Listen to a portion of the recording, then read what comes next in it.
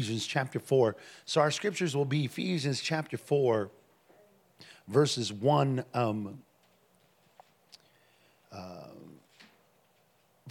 through 16. Ephesians chapter 4, verses 1 through 16. And then also 1 Corinthians. You can write these down, then we'll go there here in a minute. 1 Corinthians chapter 12,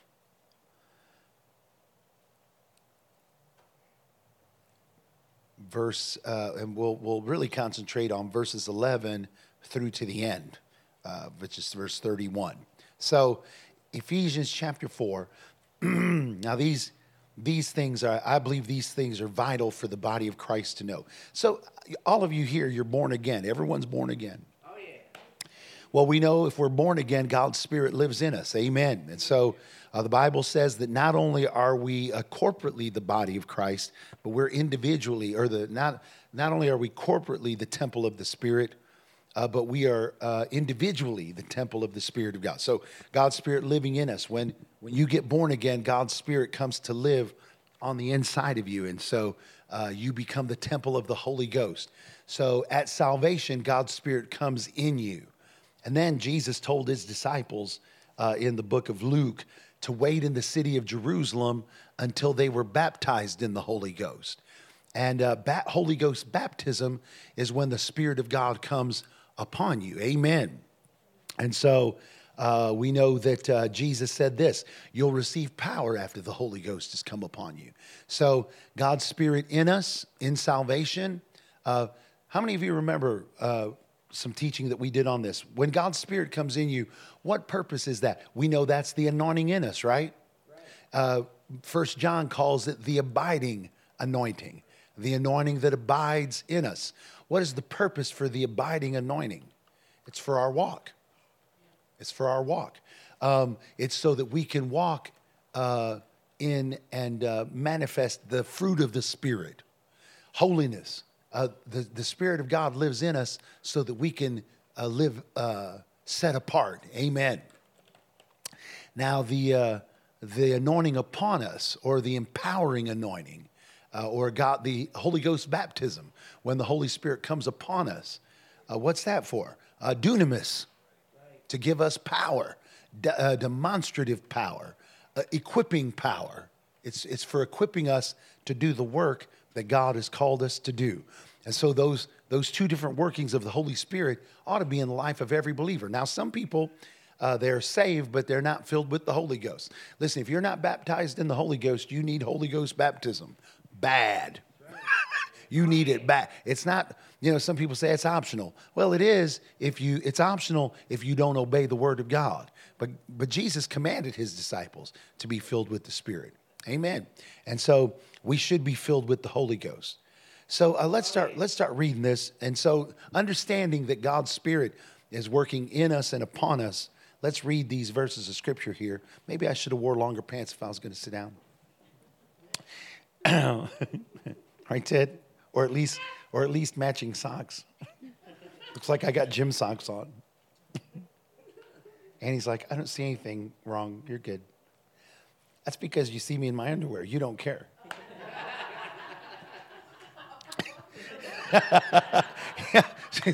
She's like, you look fine. You have clothes on.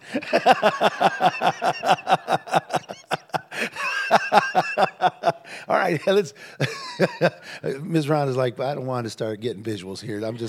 Let's just get in the Holy Ghost. Amen. All right, Ephesians chapter 4, verse 1. This is Paul talking to the church at Ephesus. I, therefore, the prisoner of the Lord, beseech you that you walk worthy of your calling. What is that? What does that say? I, the prisoner of the Lord, urge you in the English Standard Version.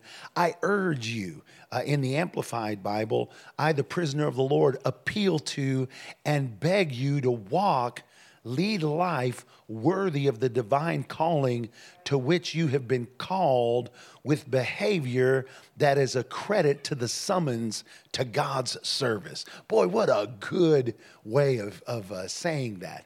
I beseech you, therefore, brethren, right? Or I beseech you to walk worthy of your calling. And so I like the way the Amplified Bible says it. To lead a life worthy of the divine calling to which you have been called, with behavior that is a credit to the summons to God's service. Here's the first thing I want us to understand before we even get into the rest of these verses of Scripture, is that every single one of you are called. Every single one of you are called to some sort of calling. Every one of you have a function in the body of Christ. And I want to urge you to think of your calling, because sometimes I think that we minimize the importance of what it is that God's called us to do based on what we consider to be more important or less important. For example, some people consider my calling to be a more important calling than, say, the calling of Titus or the calling of Don, who, Don, I don't think maybe once in a blue moon has grabbed the microphone and given a very short word or exhortation or something of that manner. But he's certainly not gotten up here and expounded upon the Scriptures. Not that he couldn't. It's not what he typically does. But we did have did you see the men's group text, Don? Are you a part of that men's group? Okay, yeah. Lewis actually got a picture of you working at David's and said, I have a brother Don sighting here, And it's Don on a ladder. I don't know what he was doing. He was obviously fixing something. Putting up Christmas lights. And so we do see Don in that capacity. So, Don and others might get the idea that somehow or another his calling is something less than or less important than someone else's. The reality is that every function of your body is necessary, and we need for you to function in your purpose. So you are called. Turn to someone, tell them you're called. And so in order for me to really establish this, because this really has to be established up front, go over there to 1 Corinthians chapter 12 so that I can show you something there. And then we will go back to Ephesians and finish reading it. But go to 1 Corinthians chapter 12. I want to encourage you to see the calling that God has put upon you for your purpose as being important, and how you should heed that calling. That you shouldn't see it as something that is, how do you say? It's not something that is optional, but mandatory. So 1 Corinthians chapter 12, it talks about the gifts of the Spirit. And after it talks about the gifts of the Spirit, in verse 11, it says this: but all these worketh that one and self-same Spirit, dividing to every man severally as he will. Verse 12, for as the body is one and hath many members, and all the members of that one body being many are one body, so also is Christ. For by one Spirit are we baptized into one body, whether we be Jew or Gentiles, whether we be bound or free, and have all been made to drink into the one Spirit. For the body is not one member, but many. If the foot shall say, because I am not the hand, I am not of the body, is it therefore not of the body? And if the ear say, because I am not the eye, I am not of the body, is it therefore not of the body? If the whole body were an eye, where were the hearing? If the whole body were hearing, where were the smelling? But now, and this is what I want you to see, look at verse 18. But now hath God set the members, every one of them, in the body as it hath pleased him. Say this with me. Say, now hath God set the members, every one of them, in the body as it hath pleased him. So understand this. Just like God sets apostles, prophets, evangelists, pastors, and teachers in the church, God sets members of the body in the church as well. Every part of so we get this idea that God sets these ministry gifts into the church, and these ministry gifts, of course, they are special endowments and special ministries. But then we minimize the fact that God sets each individual. You know what? When God put you here at Winners Church, he set you in this church. I didn't set you in this church. We welcomed you into this church. Who was it? Where were we at? It was Aaron Bird's church last week. He's had many people that have come out of the Baptist church and come to his church and start attending his church. And they're like, well, we're ready to get baptized. And he's like, well, why do you want to get baptized? Well, to be a member of the Baptist church, you have to get baptized in the Baptist church. And so they're under the impression that in order to be members of his church, they have to be baptized. He said, I ain't going to baptize you again. You're already baptized. He said, you got to get rid of that whole concept, that whole idea that you have to get baptized in this church to be a part of this church. But it's God who set those people in his church. It's not baptism that sets you in a church. It's not. Amen. Some of you became Catholic, you got baptized in the Catholic Church, and that made you Catholic. No, listen, I'm going to tell you something. When God sets you in the church, you're set in the church. We welcomed you into this church, but I didn't set you in this church through baptism, through catechism, through confirmation, through any of those things. You came here, you were called of God, and God set you here. You know what? Sucks for you if you want to try to get away. Because when you're not constrained by man, who is it that constrains you to the place? Well, God constrains you. So when God sets people in the church, he sets you in there. Just like God said, you know what? God setting me in this church is no different than God setting you in this church. That's why there have been times when people, well, I won't get into that just yet. But anyway, so now it's God that hath set the members, every one of them in the body, as it hath pleased him. If God set you here, it's because it pleased him to do so. Now run over there back to Ephesians. Let's finish that up. Ephesians chapter 4 again. So it says, I therefore, the prisoner of the Lord, beseech you that you walk worthy of the calling or the job that he's called you to do. The vocation, the job, the vocation. Walk worthy of in other words, it doesn't just mean quit sinning. Yeah, quit, as Christians, we ought to cut way back on the sin.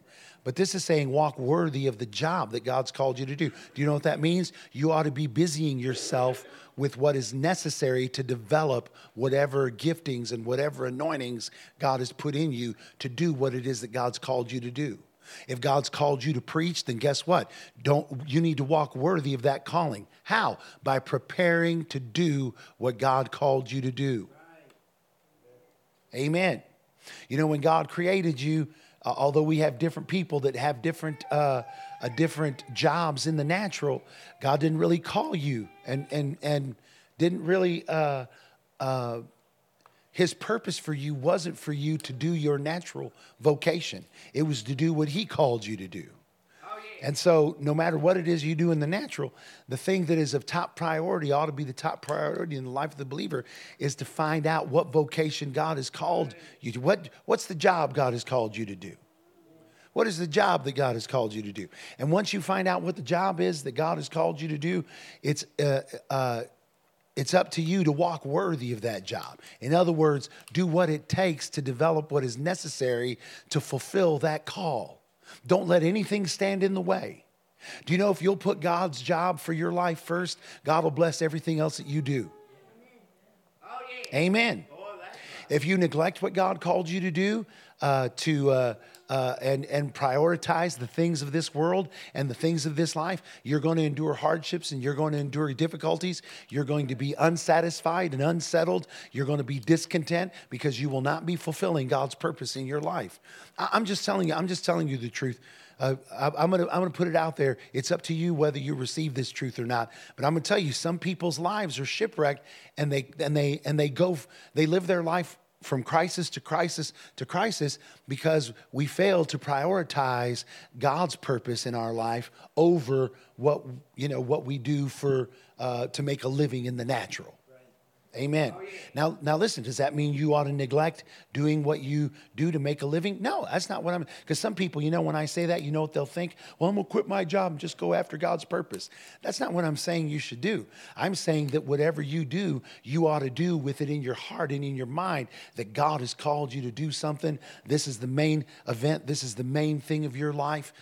This purpose that God has put in you is the main thing that God wants you to run after in your life. And in order sometimes to do what God's called us to do and purpose for us to do, there are things that we have to take care of in the natural. And so we do those things in the natural, like maybe we get up at 6 in the morning, 5 in the morning. We go to a secular job and we work from 5 a.m. Maybe you work a 12-hour day from 5 a.m. to 5 p.m. But when you understand your ultimate, your main purpose, when you prioritize God's purpose in your life, then you can work that 12-hour day knowing that you're doing that in order to serve the purpose to which God's called you. I'm doing this to enable my family, to enable myself to financially be able to do what the Lord has called me to really do. Amen. Now, I know some of you say, yeah, but after 12 hours, I'm tired. They that wait on the Lord shall renew their strength. They will run and not grow weary. They will walk and not. See that it's then that we rely upon a God and His promises and things He's called us to do. So tell somebody, walk worthy of your job. And it says this, verse 2, with all lowliness and meekness, with long suffering, forbearing one another in love, endeavoring to keep the unity of the Spirit in the bond of peace. And so it tells us how to do this. Listen, we shouldn't be proud and haughty. If you have a gift from God and God has anointed you, let me tell you something, has nothing to do with you. There's no reason for you to be big-headed. It's not you. You know what? The only reason people even like you is because of Jesus. So we have to keep ourselves in check. We have to keep ourselves in check. You have to remember, we were a bunch of jerks that nobody liked before we came to the Lord. Go ahead now. That's right. Amen. Heck, our wives and husbands didn't want to stay with us before we was born again. Our kids didn't want to live in our house before we was born again. Amen. Heck, they sent me off to live with my grandmother when I wasn't born again. I was difficult. I was complicated. They couldn't deal with me no more. They just shipped me off to somebody else. And my grandmother almost gave up on me as well, just because I drove them crazy. But thank God for the Holy Ghost. Amen. Amen. So don't be high-minded. One time I had a fellow that traveled with me, and he worked for me, and he traveled around with me, and I was trying to reorganize the ministry and the way we were doing things. And I'm sure he'll hear this. I hope he doesn't get his feelings hurt when I say this, but anyway, but I'm sure he'll listen to it. But he was traveling, and I was trying to get him to prioritize how he did the work that we needed for him to do for the ministry. And so I had him start to keep a log of times, log his time and what he spent his time doing for the ministry. If I did that here in this church, some of you'd be nervous to hand in your time and the log of your time for the amount of time you devoted to the work that God has called. In fact, you know what you ought to do? You just as we're starting on this, maybe you ought to keep a log for the next several days and log how much time you're devoting to walking worthy of your calling. Go ahead now. How much time you're actually devoting every day to walk worthy of the job that God's called you to do. And then maybe keep a log of how much you're doing to do what you do in the natural to make a living. It's an eye-opener. But anyway, I had him logging time to show what he did for the ministry, and he wasn't spending as much time as what he imagined. You know, sometimes I know sometimes we imagine that we're busy, and so we tell people we're busy, and we're not really busy. We just imagine that we are. We're imagining all the things that we have to do, but we're not really that busy. It's in our imagination. And so I got with him and I said, listen, they were struggling. He and his wife were struggling financially. They were newlyweds. And I said, here's what I'm going to do. I said, I'm going to, I'd already reduced his pay because he wasn't earning what I was giving him. And I wanted to make sure that he had some incentive to earn a better living. And so I said, I'm going to have you quit traveling with me because I don't really need you on the road. And I want you to devote yourself to these things that are really your main responsibility. And so I want you to make phone calls. I want you to schedule meetings. I want you to arrange hotels and accommodations and take care of all of the logistics of what we have to do as we travel, and you do that from home. And I said, you can get a part-time job to supplement your income that you're getting from the ministry, and that way you're taking care of your family and you're still a part of the ministry. And he was like, yeah, but the only part I like is the traveling part. I was like, yeah, but that's the only part. I mean, that's the only part that I don't need. I can travel by myself. I mean, I can eat my food by myself. I don't need to pay for somebody else's food to enjoy my food. I don't need to pay for someone else's expenses to get on the road and to do what I mean, if there was something that you were doing that was helpful in that, well, I catch people. I was like, anyone can catch people. I mean, it's not like you're a professional catcher. In fact, sometimes you end up on the floor with everybody else and you're not doing that either. I wasn't being ugly to him. I'm just like, I don't need you there. What I need is I need someone to take care of this. He said, well, I don't like that part of the ministry. I said, which is exactly why I hired you. Oh, yeah. I said, because if I have to do it, why should I pay you? Why shouldn't I just pay myself what I would pay you to do what you don't like to do? And then, you come on the road and you can do all the fun stuff, but I'm not going to pay you to have fun. I'm trying to pay you to do work. Anyway, he made a statement that was shocking to me. He said, if it wasn't for me, you wouldn't be anywhere in this ministry. It's because of me that you have any place to preach. It's because I got you into these places, and if it wasn't for me, you would have nothing. And I was like, dear God, I've never even thought that highly of myself. That's right. I never even thought the ministry functioned because of me. I only ever thought the ministry did any good because the Lord Jesus chose us and set us apart and anointed us for the purpose of doing ministry. And so, listen, don't be high-minded. Tell someone, don't be high-minded. Some of you have a tendency to get full of yourselves.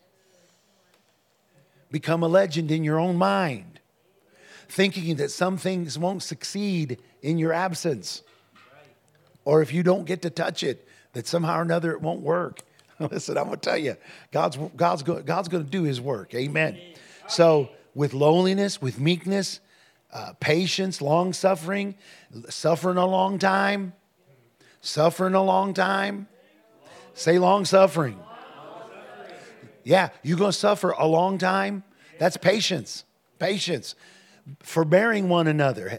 Putting up with each other. Some of you need to quit being so sensitive.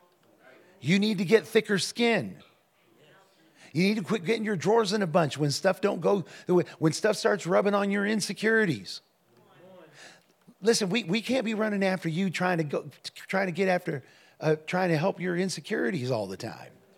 We don't have time for that. We all grew thick enough skin that we got over it. We got over ourselves. You can get over yourself. If I could get over myself, you can get over yourself. Amen. I know, see, some of you are like, well, I know I signed up for this. I know. But see, these are the things that what we don't understand is that if the enemy can find a button to push and a lever to pull in your life, if he can find insecurities that are going to get you to disconnect and to disengage and to break rank, to switch, to swap your loyalties. Listen, if the devil can get you to swap loyalties, he's going to push those buttons and pull those levers every week just to get you to switch. Amen. You leave yourself susceptible to the enemy when you allow that nonsense to work in your life. So you know what you have to do? You have to subdue it. You have to bring it under control. You have to remind yourself, amen. You have to, whenever things get difficult for me in ministry, you know what I have to remember? God set me here. God set me in this place. If God set me here, who can move me? Nobody can move me except for myself. If God set me here. And so I have to remember, God set me here. Well, if God set me here, then he has a plan for me to succeed. He has a plan for me to overcome whatever adversity I'm facing. He's made a plan for me to win. Whatever insecurity that I'm facing in my life, he has a plan for me to get over that, to get past it so that I can achieve what he wants me to achieve. Amen. Whatever mountain's in my way, that mountain's got to move in the name of Jesus. That's what Scripture says. We'll say unto this mountain, be removed, be cast into the sea. Amen. And it has to obey us. Praise God. So you have to remind yourself. Amen. We have to deal with one another. We have to be willing to put up with one another. And we have to be willing to deal with the things that I'm sorry, I'm trying to let me swallow. I'm trying to swallow and talk at the same time. That doesn't work.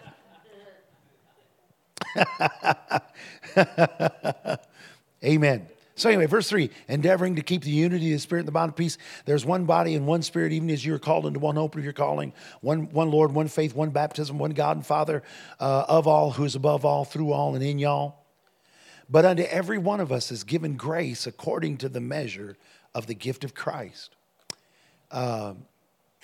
Let's read that in the Amplified. Let me read it to you here. Hallelujah.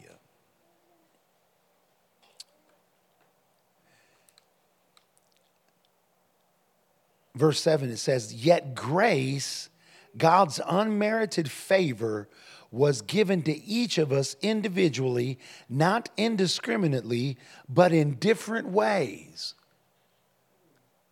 You hear that?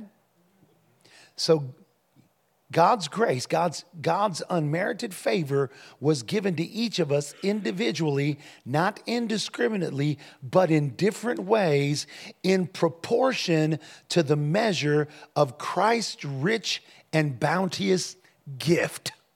Amen. And so that is awesome. Y'all understand that, don't you? So God's grace has been given to every one of us. I explained this in the morning service.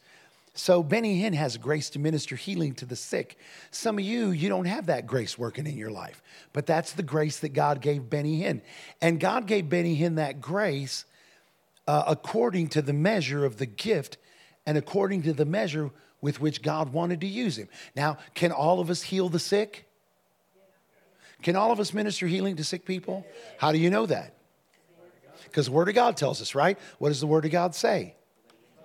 The believers will lay hands on the sick and the sick will recover. It's a sign that will follow the believer. But how many of you know that the believer may not have the same results as Benny Hinn does? Why? Because Benny Hinn carries an extraordinary, a beyond the ordinary measure of grace in the area of ministering healing to the sick. It's the grace that God has given him to carry in this life. Amen. Billy Graham had a grace to win the lost. Now, can every believer win the lost? You think every believer can win the lost and on the same measure as Billy Graham? No. And listen, it's not that we shouldn't work as hard. It's not that we shouldn't devote ourselves as much. Just because we can't have it like Billy Graham had it doesn't mean we shouldn't devote ourselves completely to it. Isn't that right? Amen. But some of us, we find ourselves not really devoting ourselves to the things of God unless we're doing it in some measure, on some level that in our minds we see as being more important or more productive. Amen. Does that make sense? So I'm trying to get us in here where we understand some of the obstacles that have hindered us and stood in our way. It's not really the Lord that's trying to keep us from our purpose. God's not trying to frustrate you. God's not trying to wring you out. God wants you to know what your purpose is, and he wants you to be about the business of getting it done. He wants to anoint you with the Spirit. God wants to anoint you powerfully with the Spirit to get about doing what he's called you to do. much of the hindrance that we face doesn't come from God trying to keep us in the dark or keep us from discovering it. Most of what keeps us from it is that we have a different idea about what God's called us to do than what He has. Our idea is different than His. The way we see it is different than our picture is different than His picture. Oh, yeah. Amen. And so Billy Graham, he had a grace to win the lost on a higher level, in a greater measure. Amen. Brother Hagin, he functioned in faith. How many of you know that Brother Hagin got out there in big time faith? Oh, yeah. Now, does that mean every believer can function on the same level of faith? Now, listen, if you talk to Brother Hagin, he would tell you yes. But the reality is, no.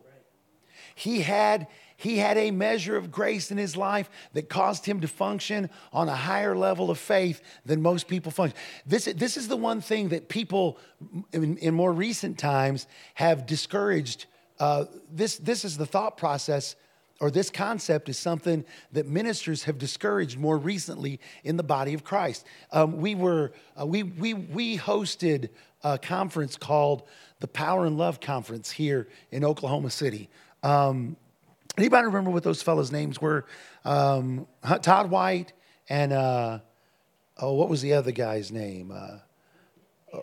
Dan Moeller and several others came. We hosted them. They were downtown Oklahoma City. We as a church helped to host them and bring them here to Oklahoma City to have this Power and Love Conference. Now, this Power and Love Conference is a conference where they teach people how to do ministry. Have any of y'all ever had any exposure to that ministry?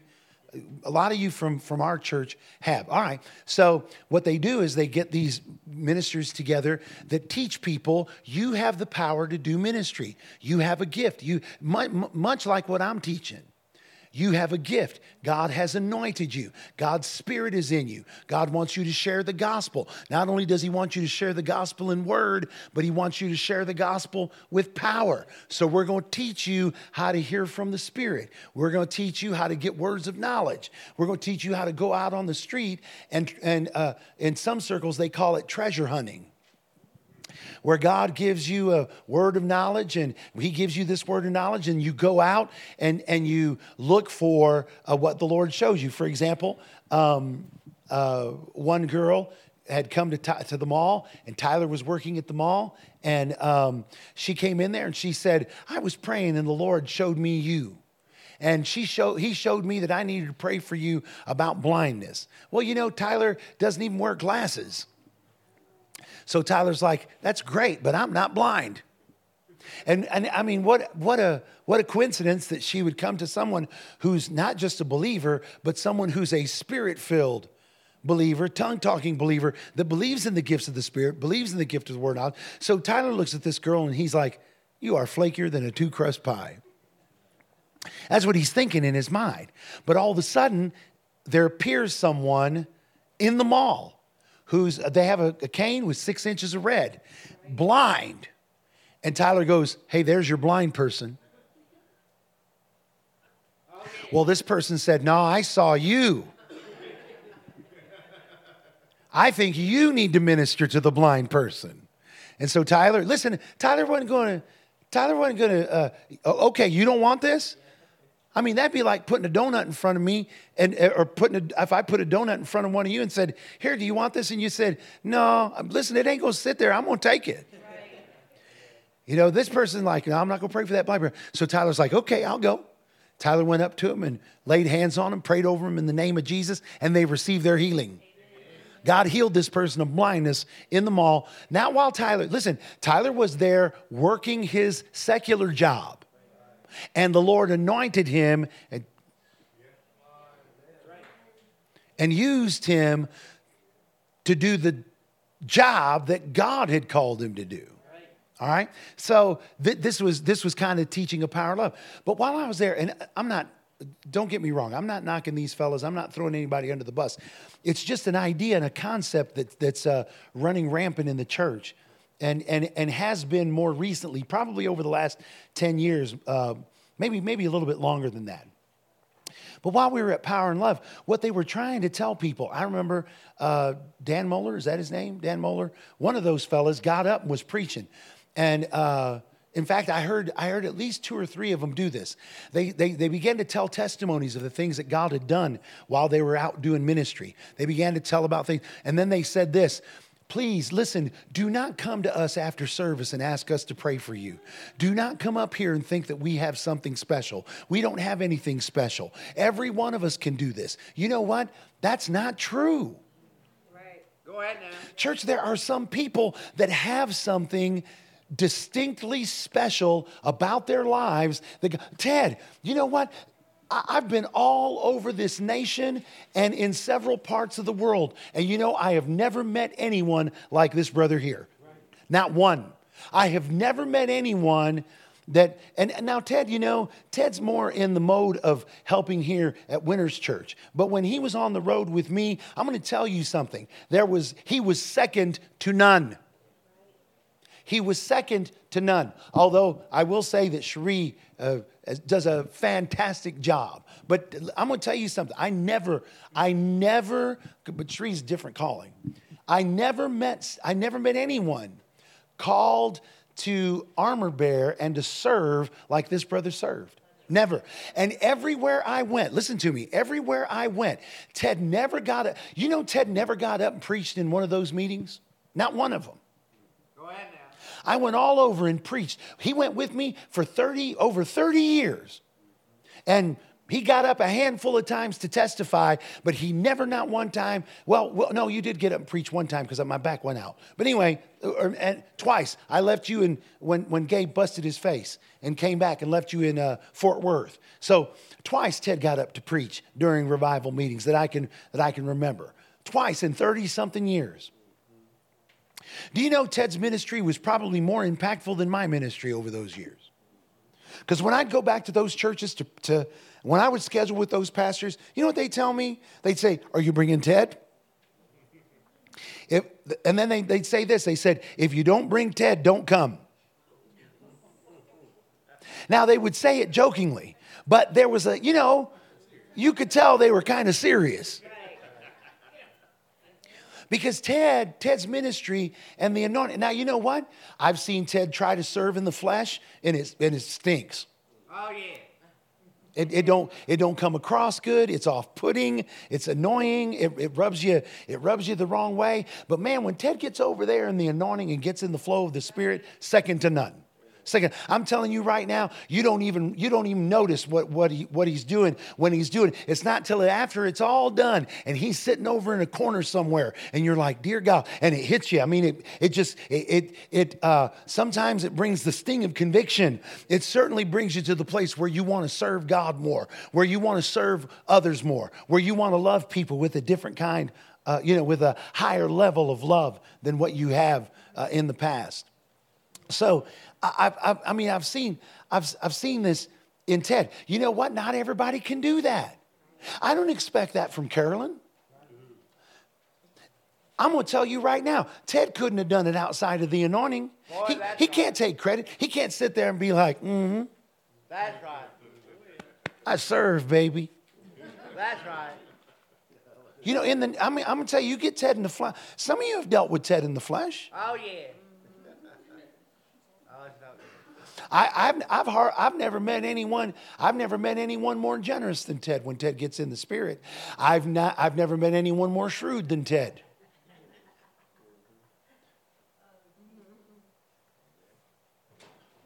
I'm going to tell you, if you borrow $5 from Ted, you're going to pay him back.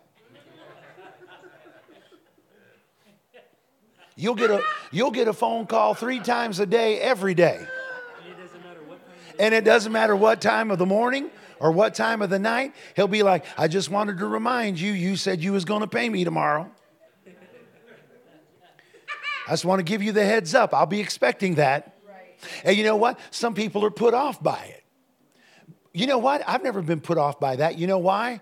Because it exemplifies what is God and what is Ted. Oh, yeah. Amen. You know, when those things in Ted's life or in anybody's life rub us the wrong way, that's when we ought to go, ooh, look at God. Look at God. Oh, yeah. the working of God's grace and the anointing of God's in one's life can be easily identified. Oh, yeah. That's right. Amen. Thank you. And so these folks would say, now Ted might say, oh, I don't have anything special. Well, yeah, he does. I mean, nothing to be proud of necessarily, but he does have something special. It's the anointing. Oh, yeah. There's a gift. He functions on a higher level. If it comes to serving, if Ted kicks into servitude on the level that I've seen him, y'all don't even have a chance. Y'all don't have a chance to serve on the level that he serves because he's anointed for it. You know what? If he gets kicked in real good, you might as well just sit back and watch. Don't even try to compete. You're not going to. You'll be competing with God Almighty himself. Oh, yeah. Because Ted serves on that kind of level. But it would be wrong for Ted to tell everybody, every one of you could. Now, listen, he thinks that everyone can serve the same way he does. Because to him, it's natural. But it's not natural. It's supernatural. It's the anointing. See, we have to, are y'all hearing any of this? Oh, yeah. We have to identify those things in our life. We should want to lean over there into that supernatural realm. Believe me, all of us know when you've gotten out of the spirit and in the flesh. Oh, yeah. That's right. It's very off-putting when we get in the flesh. It's very much not good when we get off in the flesh. I mean, we can be doing good, but it's never on the level when we're anointed of same level as when we're anointed of God and the Spirit of God is working with us. And so when these fellas like Todd White would get up and say, listen, don't come up here and have me, but I'm nothing special. That's a lie. That's a lie. You know what? Personally, as a man, he's just a man like everybody else. But he's a man that God has anointed with a gift, with a vocation, with a calling. And he gets people healed better than other people get people healed. That's right.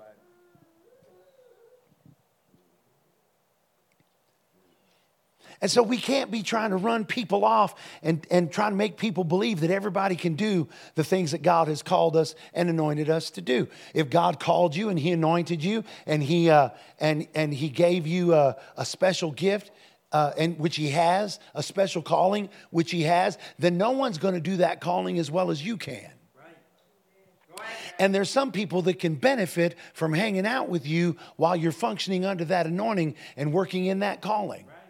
But don't try to tell everybody that they can do it just as good as you can. If it's what God called you to do, they can't. And the only reason you can is because of God. Does that make sense?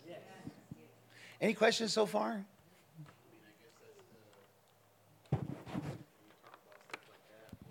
Talking about when you talk about the let's just take it back to the preacher. The other guy from Tulsa, where Pastor Mikey, not Kenneth Hagin. Is Kenneth Hagin? Yeah, Kenneth Hagin. And then Billy Graham. Those would more fall under like a dominion anointing, right?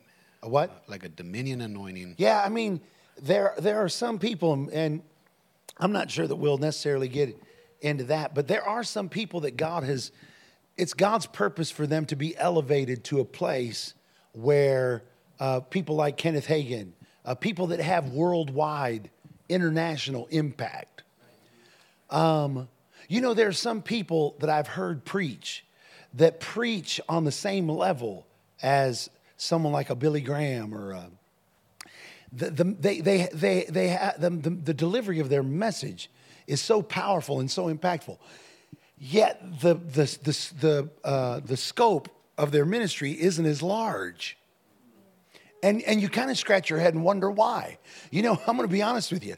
Some people, when they come to Winter's Church, if they heard me preach somewhere else, they come here and they're like, why is this church so small? It's hard for them to understand and to conceptualize why, when we go to places and we have revival, why we come back here to Oklahoma City and have such a small congregation of people. Well, you know what, church? God doesn't want everyone to have thousands and thousands and thousands of people in their church. There are compromises that have to be made when you have that kind of church. There are different ways you have to structure things. There are different ways that things have to be done. It doesn't mean that we won't become that at some point, but right now we're doing exactly what the Lord wants us to do. But there's some people, they're perplexed, you know.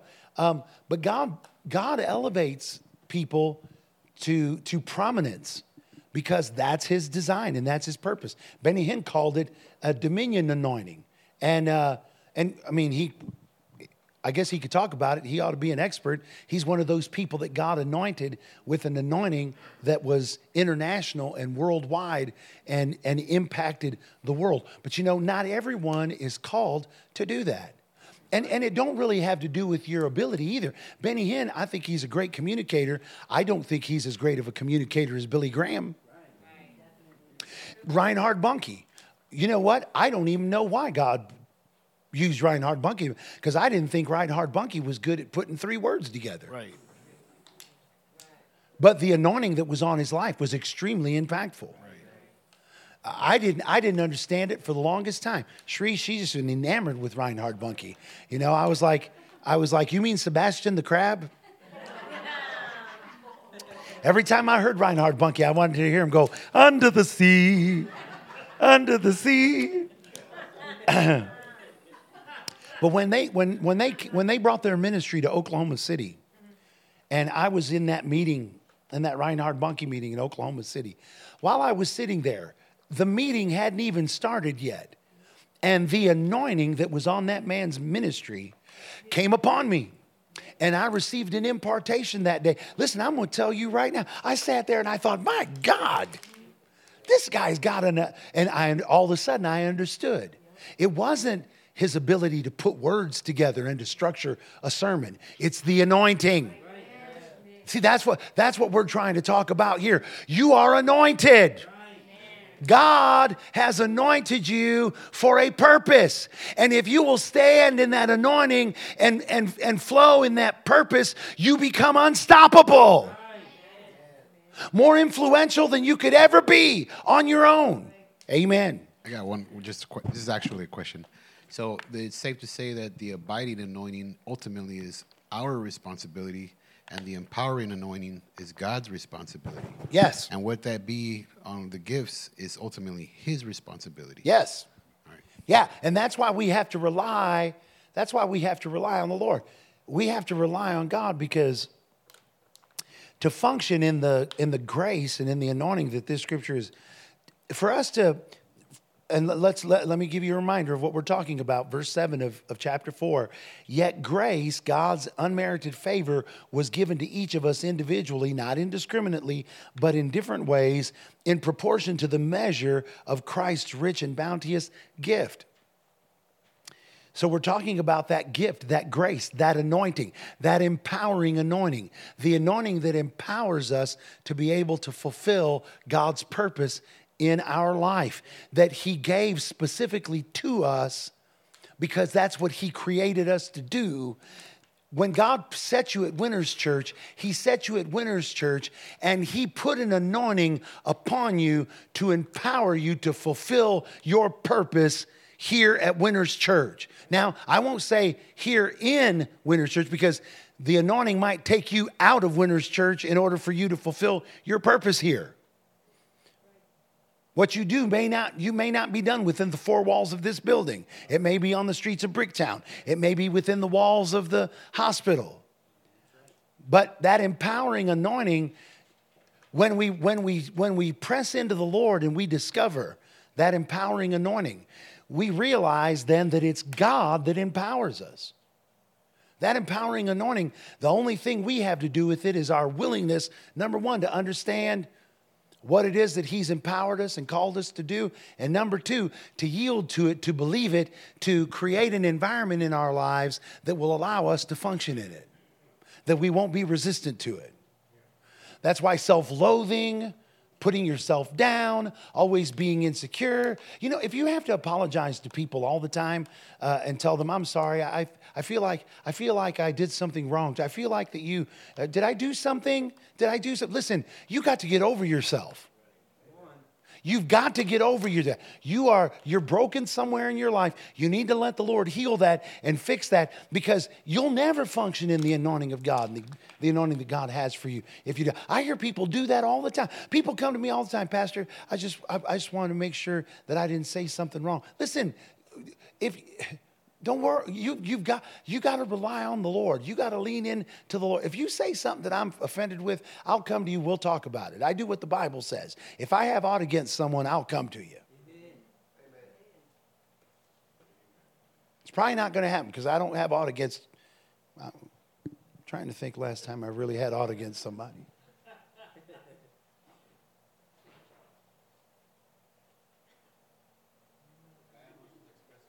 The guy at Northwest Expressway, yes. Yes. Thank you, Michael. I should have known you tucked that way in your files. Yes. That would have been, I'm not sure that I was harboring any aught as much as I was just mad at the moment. But I'm thinking of a couple of things that where I was tempted, possibly to take up an offense. And it's not that the opportunity never occurs. It's just the process I think that I go through to avoid offense. But those are the things that keep us. Those are the things that hinder us. You understand? We've got to remove all the things that encumber us and keep us. Are y'all hearing this at all? Go ahead now. I know it sounds impossible, but it's not impossible. That's right. It's not impossible. All right, so to every one of us has been given grace according to the measure of the gift of Christ. So you have a purpose, you have a function. Are there any other questions, by the way? Any other questions before we go on, move forward with this? Am I clear what I'm saying? All right, because I feel like I'm tripping over my tongue every now and again, and I don't want to do that. So he says this. He says, so let's read on. I'm going to read it. Start reading in the King James here again. But unto every one of us has been given grace according to the measure of the gift of Christ. Wherefore he saith, when he ascended on high, he led captivity captives, and he gave gifts unto men. So Jesus gave gifts unto men. Now that he ascended, but what is it? But that he also descended first into the lower parts of the earth. He that descended is the same also that ascended up far above all the heavens, that he might fill all things. I'm just realizing I didn't clean my lens since the last time. He descended is the same also that descended far above all the heavens, that he might fill all things. Verse 11, that's talking about the gifts that Jesus gave, a grace that he gave to different ones. And he gave some apostles and some prophets and some evangelists and some pastors and teachers. So we call this fivefold ministry gifts. Now we know not everyone's called to fivefold ministry. Is that right? Right. Not everyone's called to be an apostle, a prophet, an evangelist, a pastor, or a teacher. Those gifts Jesus gave to the church, he gave to men, and he chooses those who he's going to use in those particular giftings. You can't pray for ministry gifts. You can't fast for ministry gifts. You can't put in a petition to the Lord that he use you in a ministry gift. You're either called or you're not called. He either chose you for that or he didn't choose you for that. There are certain things that God's going to do with you that you can't pray him out of it. Now, there's some things you can pray for, like spiritual gifts, that we'll talk about in 1 Corinthians chapter 12. But ministry gifts, you can't pray for those. God's either called you and he's anointed you to do some of these things, or he hasn't. Amen. So you say, so how do I know whether I'm called to ministry? Anybody wonder? How do I know if I'm called to be an apostle, a prophet, an evangelist, a pastor, or a teacher? Can I tell you a little bit about my experience? When I got born again, I think when I got born again, I was aware of the fact that God had something for me. In fact, even before I got saved, my mother tells me, and she told me this much later, I didn't know it before, but my mother said that my dad used to watch me when I was younger. He was watching me grow up. I was probably a toddler, and to him, I was a crybaby. I'd cry over everything. I was very sensitive. I was a sissy. And I was a sissy and a mama's boy. And I'm not ashamed of it. I was very sensitive. But my dad, he would see me now my dad, he's never been born again. I don't believe he's never really served the Lord and lived for the Lord. He doesn't have the Spirit of God in him, not that I know of, unless something happened and I was unaware. But my mother said that he would watch me and he would watch the way I would act, and he would make this statement: with my luck, he'll grow up to be a preacher. With my luck, he'll grow up to be a preacher. There were kids that I went to school with. One time I went off on a guy because he made me mad, and I went into a tirade that lasted 30 minutes. I don't think I breathed for 30 minutes. I just went into a tirade, and I tore this guy up one side and down the other. When I finally shut up long enough, one of my friends said, "Man, you ought to be a preacher."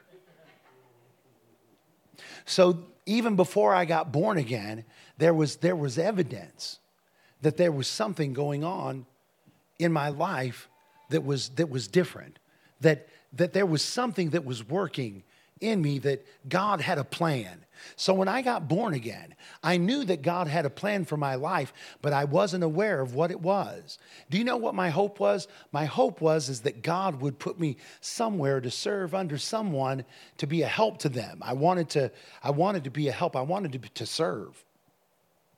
And one day I'm driving down the road with my aunt. I'd probably been born again about 2.5 months.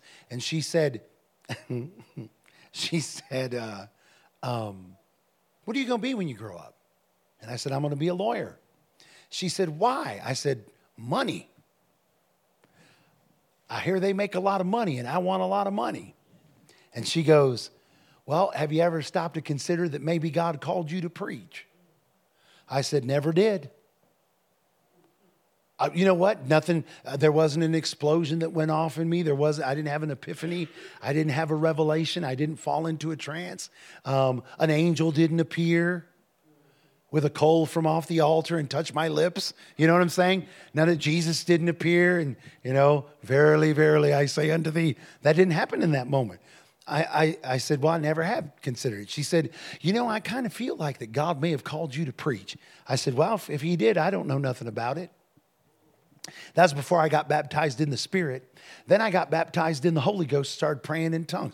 Do you know when you get filled with the Holy Ghost and start to pray in tongues, honestly, if you knew the power that there was praying in tongues, you'd be praying in tongues right now under your breath while I was talking. Boy, that's right. If you knew the power of praying in tongues, I'm going to tell you right now, the minute I prayed in tongues, I didn't quit talking in tongues for months, maybe over a year.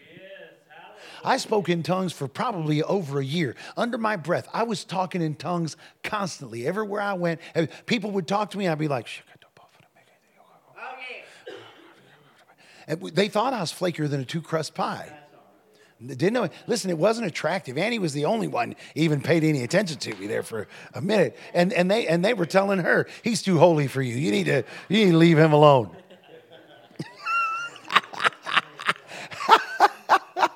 But yeah, man, and she'll tell you, I'm not lying. I did. So being baptized in the Holy Ghost and praying in the Spirit, I'm going to tell you right now, is you can't put a value. It is the value is immeasurable. It's immeasurable. That's why the enemy try to keep people from doing it. Because the value goes so far beyond. You start praying in tongues and you go start discovering your purpose. You go to spending time really praying in the Holy Ghost and shutting your mind down and allowing your spirit to come alive. I'm going to tell you right now, it's going to revolutionize your life. That's right. That's why the devil keep putting stuff in your way and try to keep you from doing it. Right. Amen.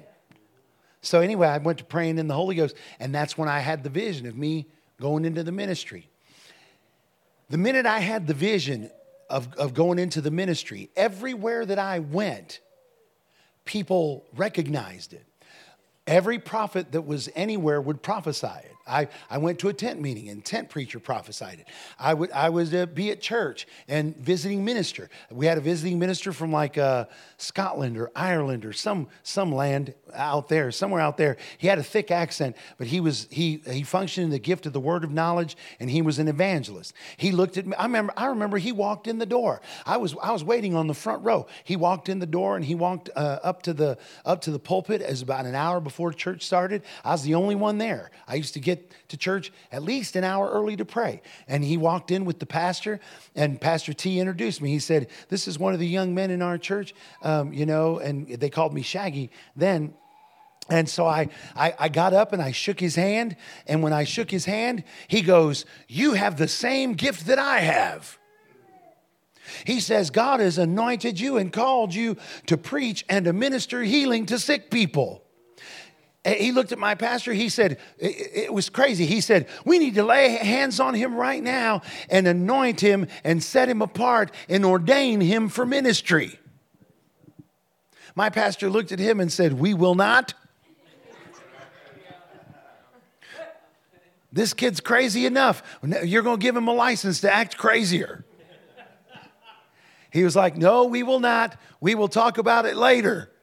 And he went on, but the whole time that I was there, he would recognize that he would talk to me. He'd be like, he was getting words of knowledge, and he would tell me, he would stop in the service, and he would tell me what it is that he was doing and how the Lord would talk to him. And I would just be like, "Amen," But I mean, everywhere I went, I could go someplace where nobody knew me, and people were saying, "Man, you're anointed. You know God has anointed you, and he has called you out." When Ted saw me, he came, he said, "You're anointed. God has called, God drew me to you. What's up with you?" It happened all the time. So if God's called you to ministry, it's not just one person that's going to recognize it. There'll be lots of people around you that recognize it. Oh, yeah. That's right.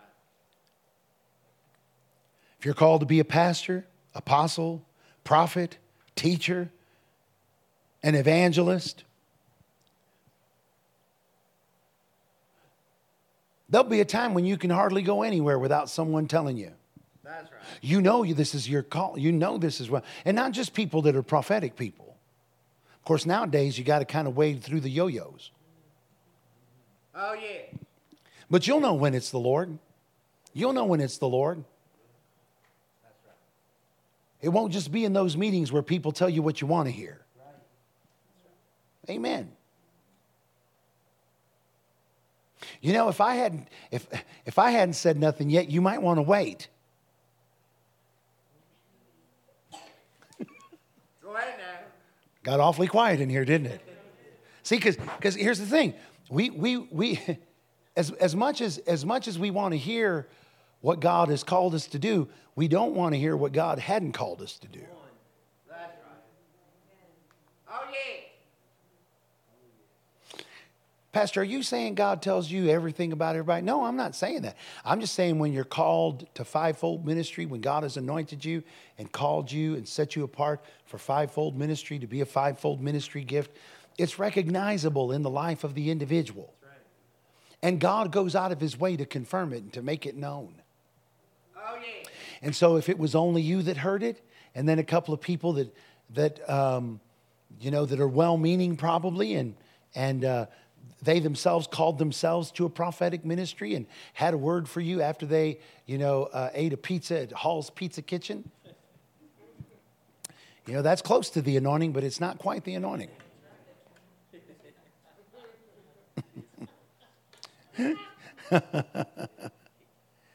The other thing that will happen is that God will tell you. Oh, that's right. Yes. He'll make it clear. Oh, yes, he will. Not just through others. He'll wake you up in the middle of the night and tell you he called you. That's right. Tell you that he anointed you. Amen. Even when you don't agree with it. Ask Pastor Annie. She didn't agree with it, not one bit. In fact, when the Lord called her, she didn't even recognize that it was the call right away. Because it wasn't what she wanted to hear. Do you know when God called and anointed Andy to preach, that picture in my office there with Shambach laying hands on us, that's when the Lord called Pastor Andy into the pastoral ministry. Oh, yeah. Do you know when she figured out that that's when God called her into pastoral ministry? I think the last revival we had. When she finally embraced the call. Go ahead now. And it may have been as a result of something that I said. We were sitting at lunch with Pastor Ben and Tammy. And I said, you know, I believe Annie's called to pastor this church more than I'm called to pastor this church. I think God's called her to pastor. And I know I'm a prophet, but I know she's a pastor. And then Annie made this statement. She said, yeah, but I've never even heard the call to preach. I've never heard God tell me I was supposed to be a pastor. And the Lord said, I sure did tell her. I was like, well, Lord, when did you tell her? He said, remember, she said, you weren't starting a church. You weren't going to pastor no church. And then you went to Shambach, and I told her. I didn't tell you. You already knew. I told her, you're going to pastor a church. She never dreamed I was talking to her. She thought I was talking to her for you. But I told her she would pastor. Oh, yeah. Boy, that's I looked over at Annie. I said, Annie, you got the call of God at that Shambach ministry. Amen. Amen. You know what? Y'all recognized it long before she did. Go ahead now. Oh, yeah. Amen. So God will tell you personally. If God don't tell you, listen, don't go pestering God about, Lord, tell me I'm called to fivefold ministry. Listen, if he hadn't told you, if you've been born again for 10, 15, 20 years and you hadn't heard the call yet to fivefold ministry, you're probably not a fivefold minister.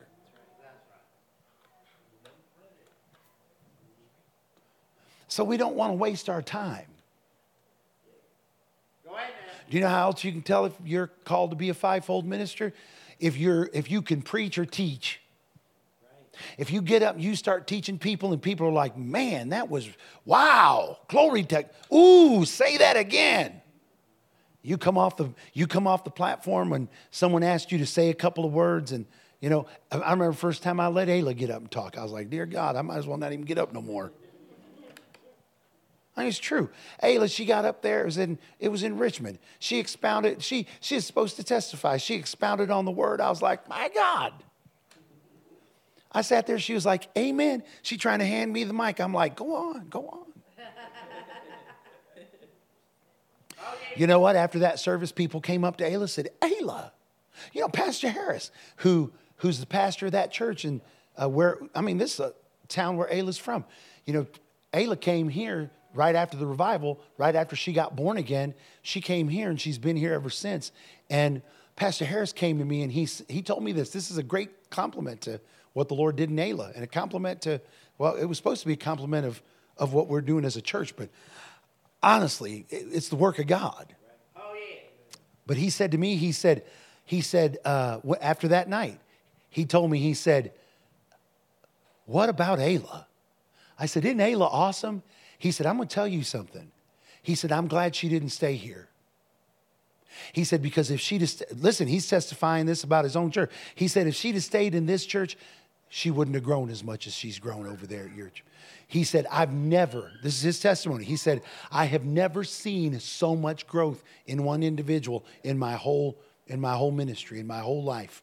Never. I've never seen someone grow up to being that strong, ever, like Ayla is. I was like, well, she's called. She's anointed. He's like, oh, you think? Go ahead now. Amen.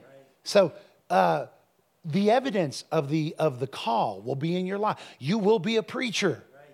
You won't just be someone who gets some people can get up and do this. And people might be like, oh yeah, woohoo. But then when you get done, don't nobody know what you said. No, you'll be a preacher. You'll expound upon the word of God. People will hear what you said, know what you was talking about. When you teach, people will hear it. They'll understand what you said. They'll know what you was talking about. They won't sit there and look at you like a calf looking at a new gate.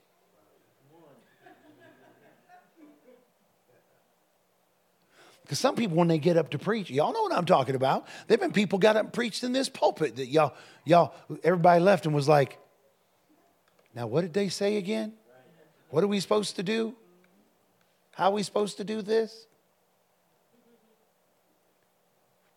Because some of y'all aren't called to preach. Go ahead now.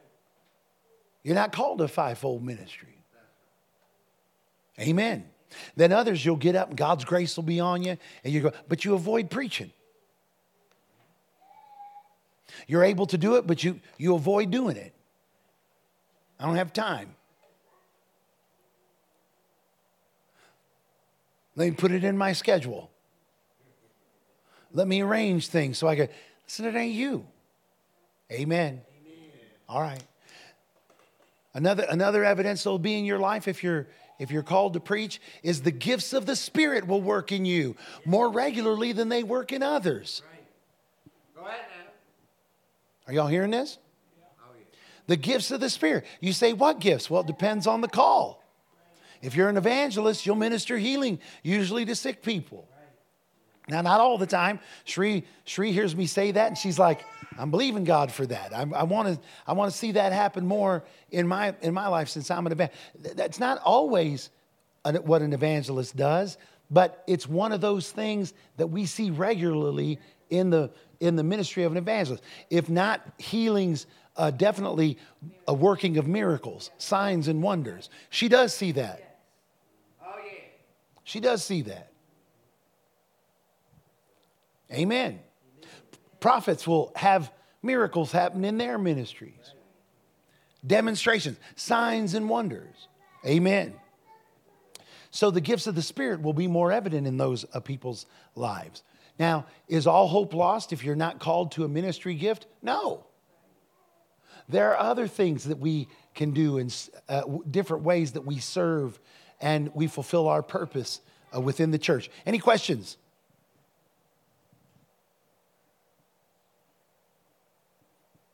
Don't stop me in the hall after this. I ain't staying. Don't do it. Be bold. All right.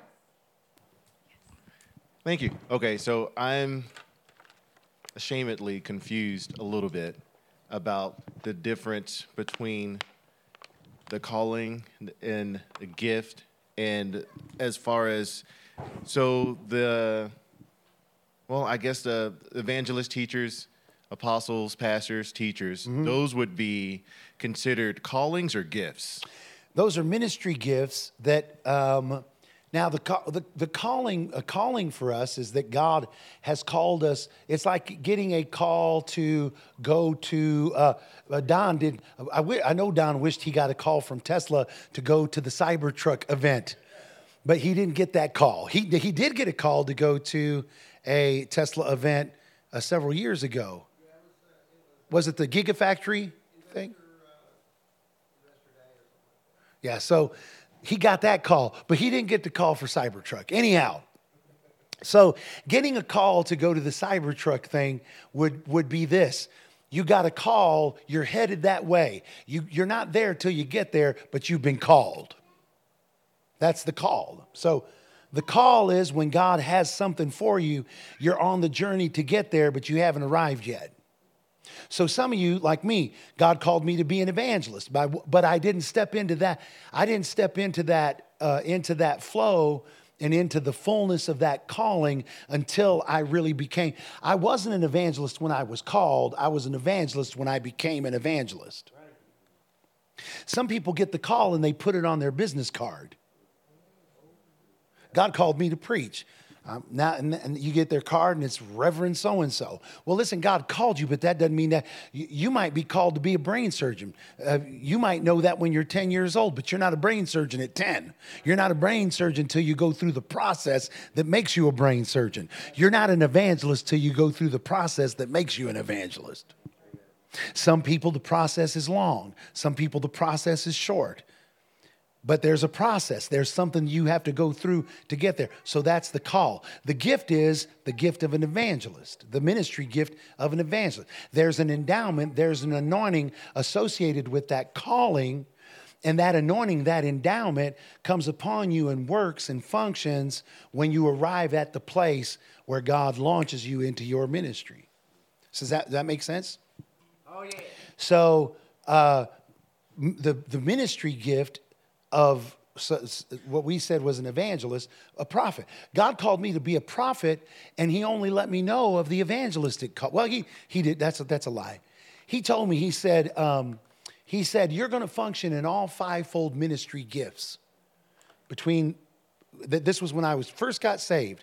And of course, when I said it, I took a lot of heat for it because they thought I was saying it as a thing of, I'm going to function in all the ministry. They thought it was a prideful thing that I was boasting, or that I was trying to say that I was of some great importance. That was not what I was saying. I said what I heard. I was like Joseph. I didn't really understand all that I was hearing, but I would tell everybody, and I shouldn't have, because when I would tell it, people saw it as being boastful and prideful, and that I was trying to elevate myself to something that they thought would never be. And so when I said God called me to be an evangelist, everybody looked at me and thought, the people that were in the flesh looked at me, thought I was nuts. But there were people that were anointed that saw it and recognized it and called it out. All right.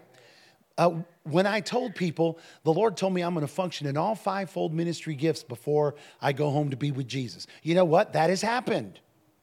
I started in the evangelistic office. Then God put me in a prophetic office. I went on staff at a church in South Oklahoma City. And one day the pastor told me to teach on this subject. I was like, I'm not a teacher. He said, well, you better become a teacher. I heard the Lord tell me to put. Well, the Lord had told me he was going to have me to teach. Well, I put some things together. I got up and I began to teach like I'd never taught before. I mean, I taught. So I functioned in the office of a teacher for a period of time. Then there was some person that had told me, it was a prophet, they said, God's elevating you to an apostolic office. I was like, I didn't know nothing about that. But then God called us to plant this church, which was an apostolic. You have to be anointed in an apostolic calling to establish a church, to plant a church. To do what we did, the anointing of an apostle has to work in your life. So we functioned in an apostolic office. And then, of course, I started pastoring this church. And Ted says I've been pastoring my whole life because I pastored him and Debbie. But so I've been functioning in a pastoral office for a long period of time, but function in that office still yet here. So the word of the Lord was right. The word of the Lord was true. All these things happen. But you know what? I'm not a pastor at will. I'm not an evangelist at will. I'm not a prophet at will. I function in those offices according to the will of the Lord and according to the purpose of God. Amen. Amen. And so if you're called, you should expect that you're going to arrive at the place where your calling is activated. Now, again, think about this. If you've been at this for a long time and you've not yet come to that place, I know that some people have a hope to preach. If you've not yet developed that gift and that ability to pray, if it's not working in you, start paying attention to what it is that is working in you. And marry yourself to whatever it is that's working in you. Amen. Oh, yeah. Yes, sir, Gil. This might be a question that might be stirring up in other people too. Okay. You mentioned that in the next couple of days, we might be finding our purpose and discovering what God wants us to do. How can we align ourselves in these next couple of days? What can we do better to, how do I say this?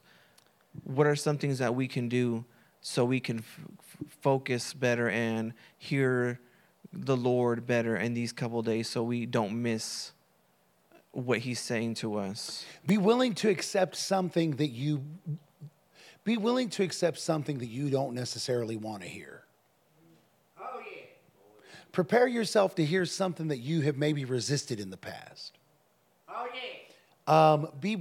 Be willing to hear whatever it is that he's saying, and not just what you want to hear. I mean, it's okay to have hopes, but not to have delusions.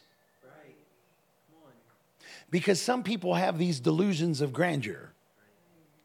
And some people just have a hope that God will use them in a big way. And hope is okay to have. But to have illusions and to and to become a legend in your own mind. That will hinder.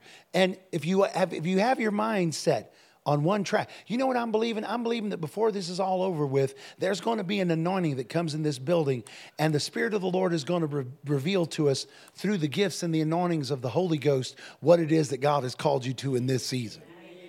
That it's just going to be revealed, whether it be through prophecy, whether it be through a vision, whether an angel comes and taps you on the shoulder or slaps you upside the head. However it is that he chooses to do. I'm believing that God is going to do something on that level, because I believe that God wants us about the business of doing what it is that he's called us to do, what it is that he's anointed us to do. Has this helped anybody here at all? This just as far. Now, I know we haven't gotten way deep in there, but and I would pray, Lord, give me eyes to see. Lord, give me ears to hear. I want to have seeing eyes and hearing ears. I don't just want to hear what I want to hear. I want to hear what you're saying. You know, those are good prayers to pray. Lord, reveal to me what it is that you have for me. You know, what you might hear is what God wants you to do, like right now. You know what he might tell you to do? Wait. You know what? You have to be willing to wait. What does that mean? It means what it means. You sit there and you wait. If someone said, hey, wait here, I'll be back. What are you going to do? You're going to just wait. You don't have to have something to do while you're there. I know we've gotten so enamored with technology that we feel like we always have to be busy doing something. You know, sometimes you just got to sit and be quiet and rest in the Lord and spend time in his presence. Marinate in the Holy Ghost. Let him start saturating every part of you, tenderizing you, making you. See, some of you, he's trying to make you tender enough that whenever he speaks, you'll be sensitive enough to hear what it is that he's saying. And the only thing that's going to tenderize you is waiting in his presence, resting in his presence, not being restless in his presence, waiting in his presence, waiting on him. Amen. It don't really take that long. Honestly, church, it don't really take that long when you're committed to the process. Amen. And sometimes, you know, we don't think he's keeping us busy enough. You know, Lord, so you call, I'll just, Hilda's on FaceTime with us. She's there with Jack, but you know, Hilda's one of those folks that it doesn't matter how busy she is, she wants to be busier. She always feels like she's missing out on something that the Lord wants her to do, just because she's not being pulled apart on both. She's not burning the candle at both ends and in the middle. And it's hard for people that have that personality and that way about them. It's hard for those people to rest in the Lord and to just say, okay, Lord, I'm doing what you want me to do. Even though I feel like I could be more effective, I'm doing what you told me to do.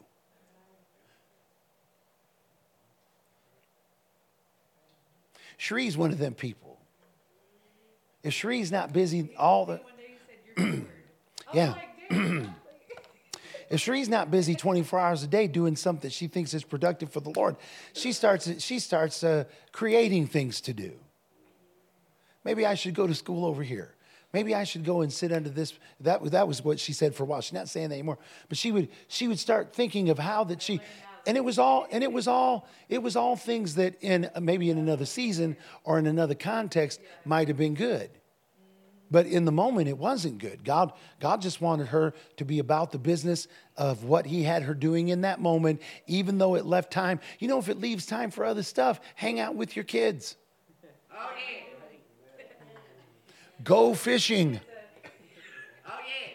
Get the Holy Ghost. Amen. Pray in the Holy Ghost. Amen. Pray in the Holy Ghost. You know, there are things that we could, do. But what we don't want to do is we don't want to be delusional. And so I want to encourage you as we continue on this little journey here. And I'm going through this rather quickly, but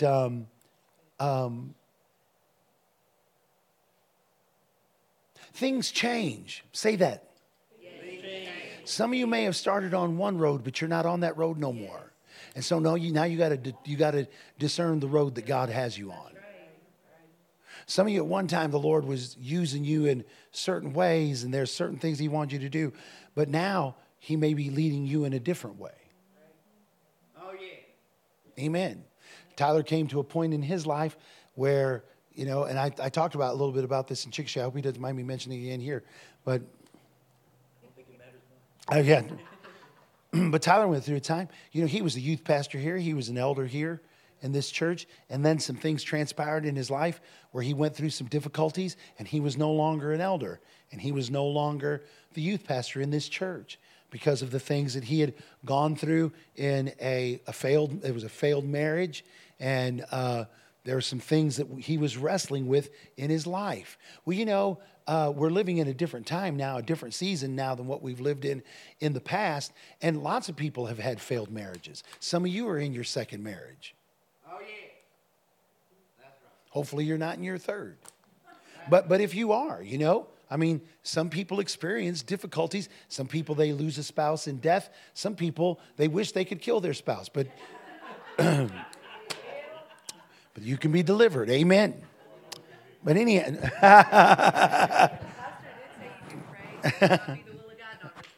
But anyway, so Ty went through this difficult time. And look at me, y'all. Think about this. Look at me for a second. Just hang on here for one more second. I want you to think about this because we have someone in our church, not just one, but several. There's some people in our church that everything that they believed that God wanted them to do in their life at some point came to an end. Abruptly. Some because of negative circumstances, and others because I stepped in and said, hey, I think maybe you need to step away from something. The people that I asked to step away from something, I could see in their minds and in their hearts, they're like, I don't really want to do this, but Pastor, I have so much respect for you, and I love you, and I want to do what's right in the eyes of God. Right. And so people have stepped out of positions, and Tyler had just happened to come on the heels of some negative things that happened in his life. And you know what? Not only did Tyler have to wrestle with the fact that he's no longer in he was in leadership in this church, and in one day, he's no longer any part of leadership in any part of ministry in this church whatsoever. Nothing. Not only that, but he's going through the most negative, difficult time in his life to boot. Oh, yeah. You know what you can think when you're going through that? Why can't people just love me?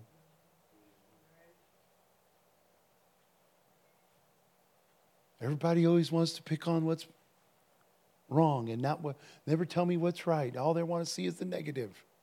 No, that's not the deal. There are times that we go through changes. Things change. Tyler, he made a mistake. And he repented, turned away from it.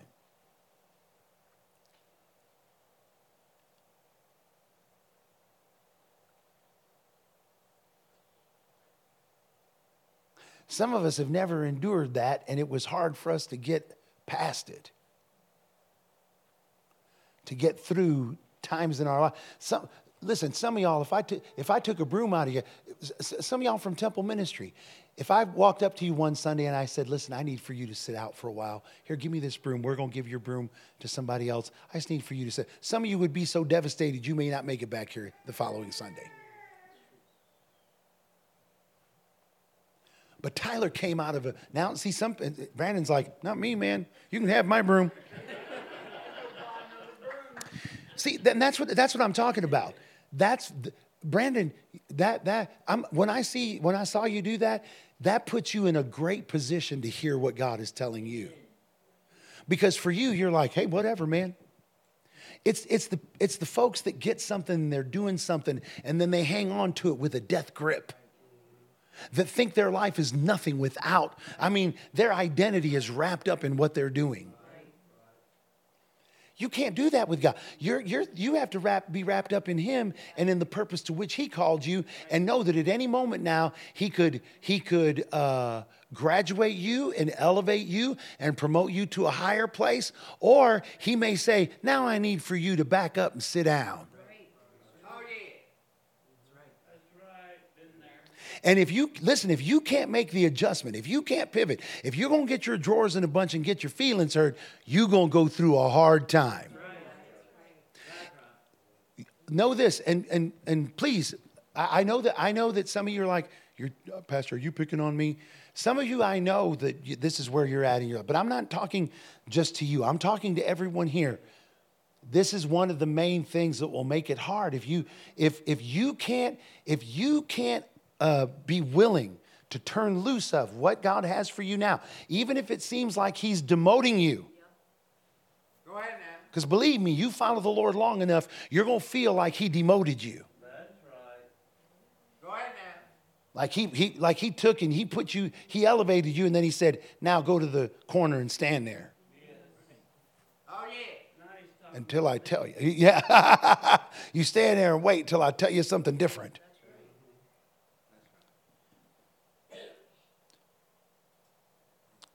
So it was a long journey. It was a long journey. That's clear back 2019, 2018. It's a long journey. I mean, here we are 3 years later. Some of you couldn't have made it 3 weeks. Some of us couldn't have made it 3 months. 3 years later. Do you know that Tyler had to move forward with the idea that there was a possibility that none of that was ever restored? I gave him the assurance as his pastor, not as his uncle, because as his uncle, I couldn't give him any assurances. I'm like, Tyler, I'm here for you. We're family. We're going to get to the other side. But as far as your pastor, I can tell you this: if you'll stay the course, if you'll be faithful to God, if you'll continue to serve the Lord, if you'll continue to be a blessing to God's people, to the kingdom, to God, He will. He knew what was coming. He knew what you were going to go through when He gave you those dreams and visions. Nowhere in the dream or in the vision did He say, you're going to blow it, and then you're just going to have to spend your life in misery thinking about what you messed up. That's not what He said. He just didn't tell you the parts that were going to be difficult. And so Tyler came through on the other side. Nakia is one of those people who's come through. You know, Nakia, she came through on the other side. And things have changed. Things have changed. Michael's one of those people that's come through on the other side. And things have changed. You know, God will bring you to the other side of this. But if you're going to position yourself to hear, you have to be willing. You have to. One of the things you have to do, and it's going to make you nervous, but you're going to have to trust your pastor that I'm not picking on nobody. That's right. I don't favor the Hispanics. That's right. I don't favor the black people. I don't favor the. It's the same thing. They just don't know it. It's the same thing. I've heard people say that. I said, are you black? No, I'm Dominican. Dude, you black. You Puerto Rican? Yeah, I'm Puerto Rican. You black? No, I'm Puerto Rican. No, you a black Puerto Rican. That's what you are. Anyway.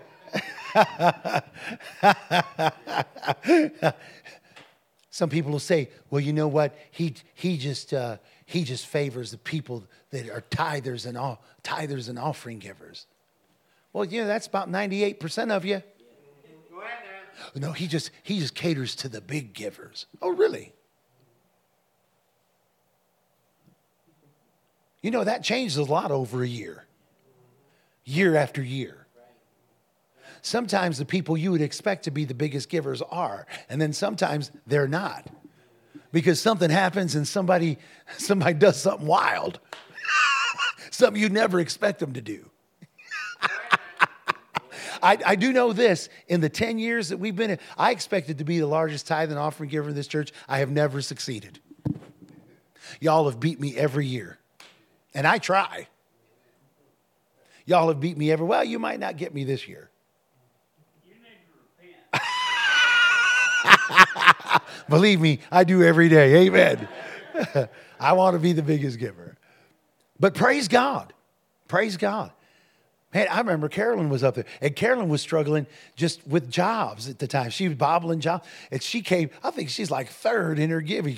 Well, listen, I'm telling you right now, I strutted around in the front with Carolyn, man. We was like, glory to God. We was like a couple of roosters, amen. What a victory. What a victory. What a victory. She was trying too that year, weren't you, Carolyn? Yeah. Glory to God. But you know what? When you look and it doesn't look like there's a way out or a way up or a way back, God has a way. Your purpose doesn't change because you blew it. Your purpose doesn't change just because you feeling funky about it.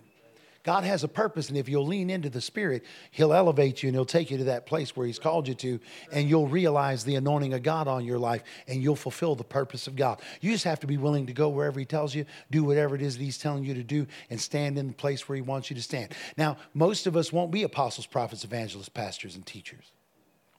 Most of us will be in the ministries of helps.